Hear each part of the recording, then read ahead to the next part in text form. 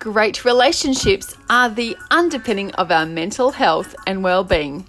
Join me, Jo Wilson, the Relationship Rejuvenator, for Is This Love podcast, designed to level up your relationship skills with short, succinct, and well-researched tips from not just me, but other experts in my field. For more information, head to relationshiprejuvenator.com.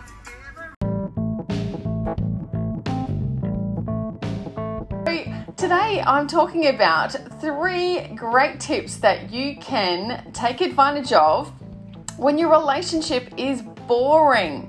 So as you can imagine, it's quite common in the counselling room when I am presented with, say, Jan and Phil, who come on in and they're resentful and they're bored.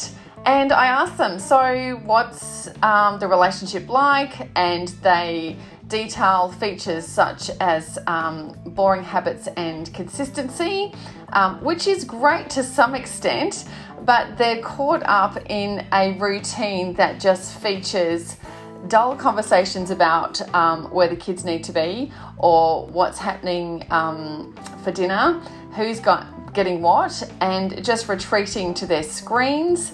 And I guess they're overscheduled as well. They're like passing ships in the night and they're just stuck. And so what do you think is wrong here, besides getting caught in the stuck, is they've lost inquiry and wonder. So when you have stopped losing that beautiful, genuine inquisitiveness about your partner, that's when resentment and sadness and heartache starts. So we need to make sure that we are constantly invested. This isn't hard work. A marriage or relationship shouldn't be hard work. It's just attentiveness to the daily rituals that make a relationship great. And it's never too late to begin.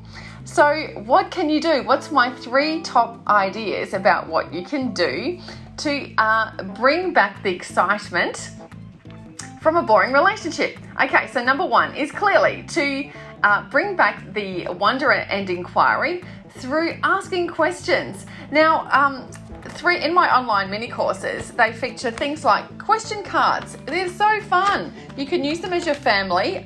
You can Google some online. You can buy them from me, or you can, literally. I'm just going to pick out some randomly. Ask your partner, have I ever had a secret admirer? You could ask them, do I have a favourite poem? Do I enjoy amusement parks? Who is my hero? There's 5 different categories. If I could send an email to my younger self, what would I say? If I owned a luxury yacht, what would I name it? Some of you might already have one of those luxury yachts. Things deeper. Have I lost someone close to me? Have I ever been in a, that's not very deep. Have I ever been in a food fight?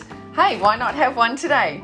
So just get back to basics and enjoy that inquiry and delight and wonderment in your partner. Now, if you're asking questions, you need to be able to listen attentively. So that's a big tip. Okay, so number 2 is to come up with new adventures and ideas. Now, plan ahead.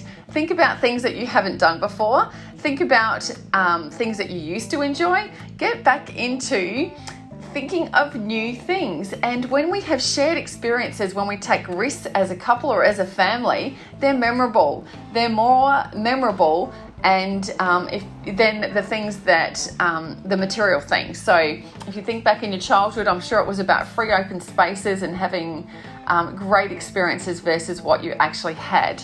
So think about that. Think maybe in the next coming weeks, what is it that you could do just a little bit differently together as a couple that you've never tried before? My 3rd top tip for relieving boredom in your relationship is to make spontaneous surprise in your relationship. So just, be spontaneous and randomly think up something that you could do for your partner. Either it's a gift or it's an act or something funny. Just think about surprise and delight. So there you go, my 3 top tips. Boredom is common, but just realize that it is based on habit and probably a little bit of laziness. This is our best attempts to cope in a very busy life that we're bombarded with information. We're trying to create a better life for our children, if you have any. Often many people are struggling with depression and anxiety. And so maybe if you just step outside of yourself and look towards your partner, this could be a great new turning point. So enjoy that top tip for today, and I look forward to next week.